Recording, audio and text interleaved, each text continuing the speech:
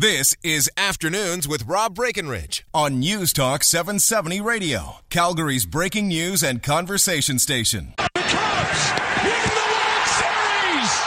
Brian makes the play! What a night it was. Good afternoon, folks. Welcome aboard Afternoons on News Talk 770 on this day after history was made. It was a monster audience last night. Some 40 million people in the U.S. watched that Game 7 last night, the biggest ratings since the World Series Game 7 back in 1991. And I'm sure the numbers were huge in Canada as well. Even though the Toronto Blue Jays didn't make it to the World Series, it was easy to get caught up in the emotion of it all. In fact, I think you had two cities that people have a soft spot in their heart for. Although Cleveland kind of got their history a little earlier this year when the Cavaliers won the NBA championship. And I guess folks in that city now know the misery of blowing a 3-1 lead in the finals after experiencing the sheer joy of coming back from a 3-1 deficit in a series finals. But it was the Chicago Cubs who did it last night, who came back from 3-1 down, who almost blew it a few times last night. Holy cow, what a crazy game it was.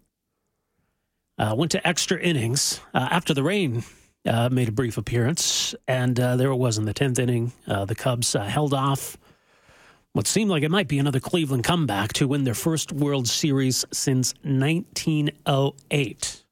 That's a long time ago, isn't it? So there's, I think for a lot of people who've been Cubs fans, and I seem to know a lot of people I didn't realize were long-time Cubs fans. There's always been something kind of romantic about the team. And just that a franchise could go that long without success, right? And it was the curse, the Billy Goat curse, as they called it. That was the problem. Of course, you know, you have the story back, 15 years ago, or maybe less than that, I guess now, was Steve Bartman. And it was just proof that this team was cursed, that it would never happen. And so here it was last night. So it was certainly a feel-good moment for Cubs fans and for people who were sentimental bandwagon jumpers, I think like most of us watching that game last night. People who maybe don't even follow baseball all that closely were watching last night, not just watching, but on the edge of their seat.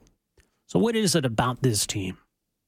Anyway, we're going to get into that off the top today. We got some other stuff we're going to get to today, but we're going to talk some baseball off the top. Pleased to be joined on the line here this afternoon by Glenn Stout. He's the author of The Cubs, The Complete Story of Chicago Cubs Baseball, as well as other books. He's also a series editor, The Best American Sports Writing. Glenn, great to have you with us here. Welcome to the program. Thank you very much. Happy to be here. You wrote your book about the Cubs, I think about 7 or 8 years ago, if I'm not mistaken, something along those lines. When you were writing at the time, did you think that that this team would ever pull it off?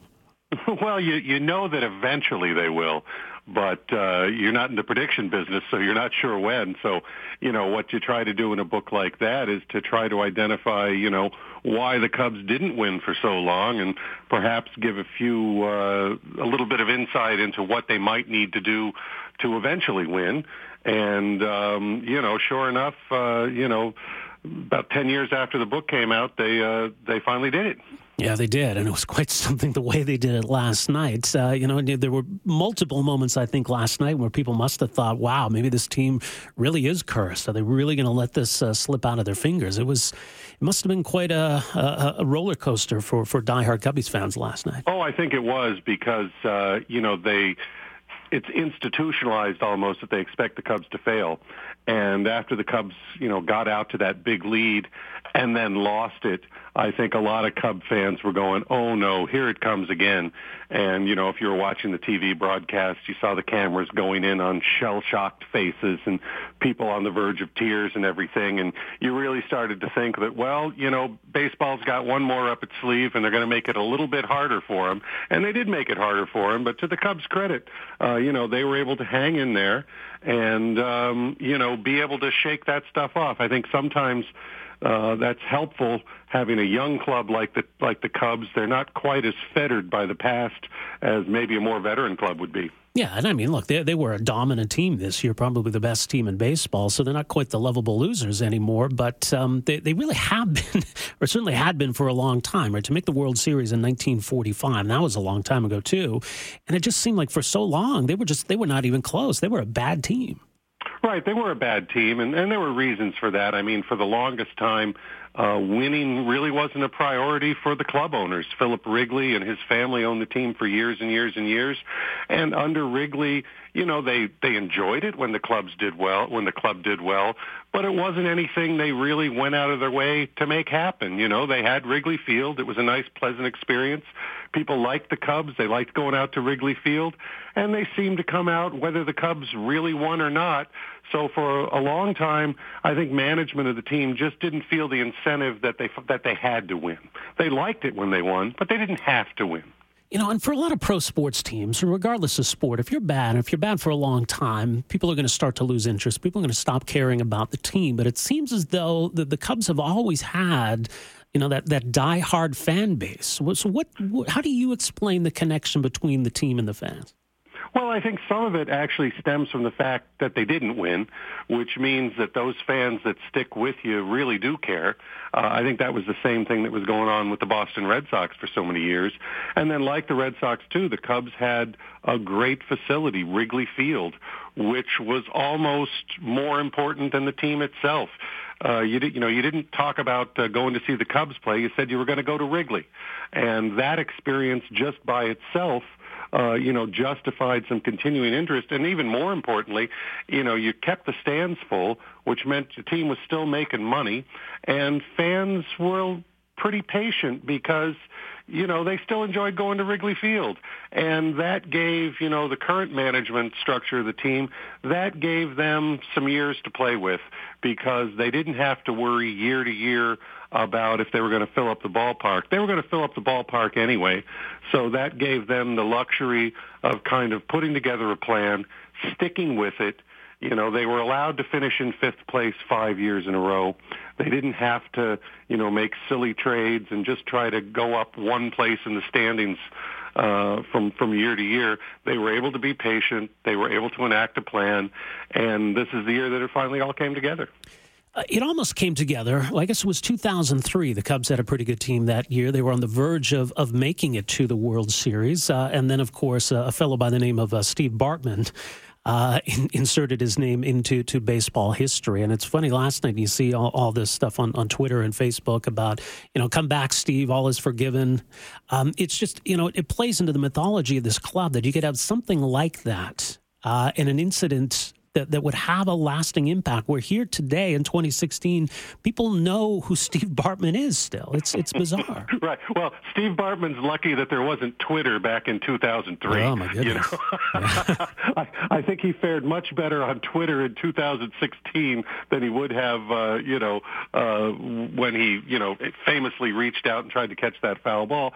But I think most Cub fans and most baseball fans, even then, they realized that he was something of a scapegoat, that was a little bit of a theory that was more in the press than in reality. Yes, Steve Bartman, reached out and tried to catch a ball he shouldn't, but the Cubs that year made a series of mistakes in the late part of that game. That's what cost them. It wasn't Steve Bartman. It was a series of errors that made what Steve Bartman did stand out, but it certainly wasn't Bartman's fault alone. So I think a lot of people feel really good about Steve Bartman today. Yeah, hopefully we see him. I don't know if he's going to be walking in the parade or anything, but it'd be nice to see him emerge from hiding and be able to put all of this behind him, right?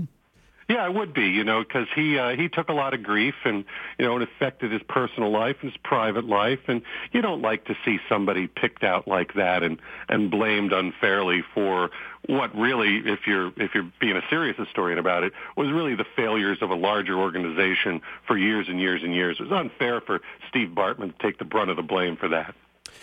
Going back much further, of course, there was the Billy Goat curse, which, people, maybe just kind of casual fans watching the game last night must have been mystified by all the references to Billy Goat. What the heck is all that?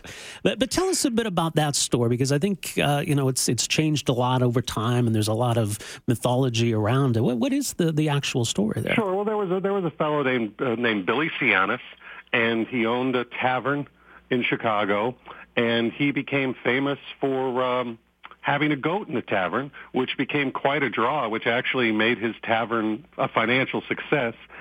And, at one point, Sianis brought the Billy Goat to the ballpark, And after the Cubs lost the World Series that year, everybody said, oh, it was because they threw out Billy Cianis and his goat.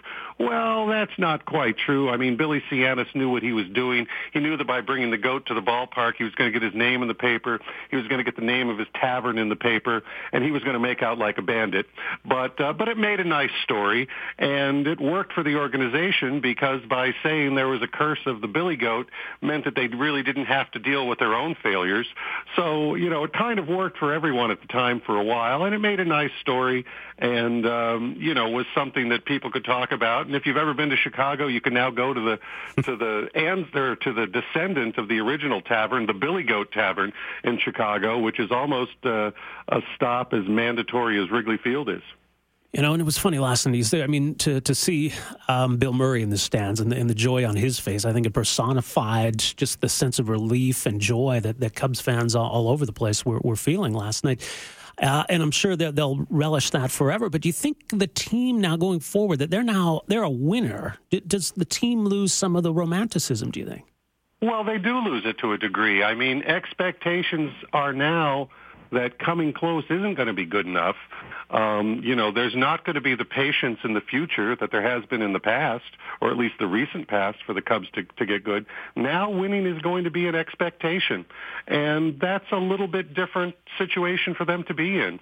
If everybody was kind of just waiting, and well, now that they're there, they want to stay there, and that makes things a little bit different. So, from here on in, they're not going to be patient. If the Cubs get out of the gate next year and don't get off to a good start, people are not going to be saying, oh, well, let's stick to the plan, we have to be patient. It'll be, no, let's get rid of the bum, let's make a trade, let's bring someone in, and it'll be a test of Cubs management to see if they can still stick to their guns and continue to do things in the same way that actually got them here.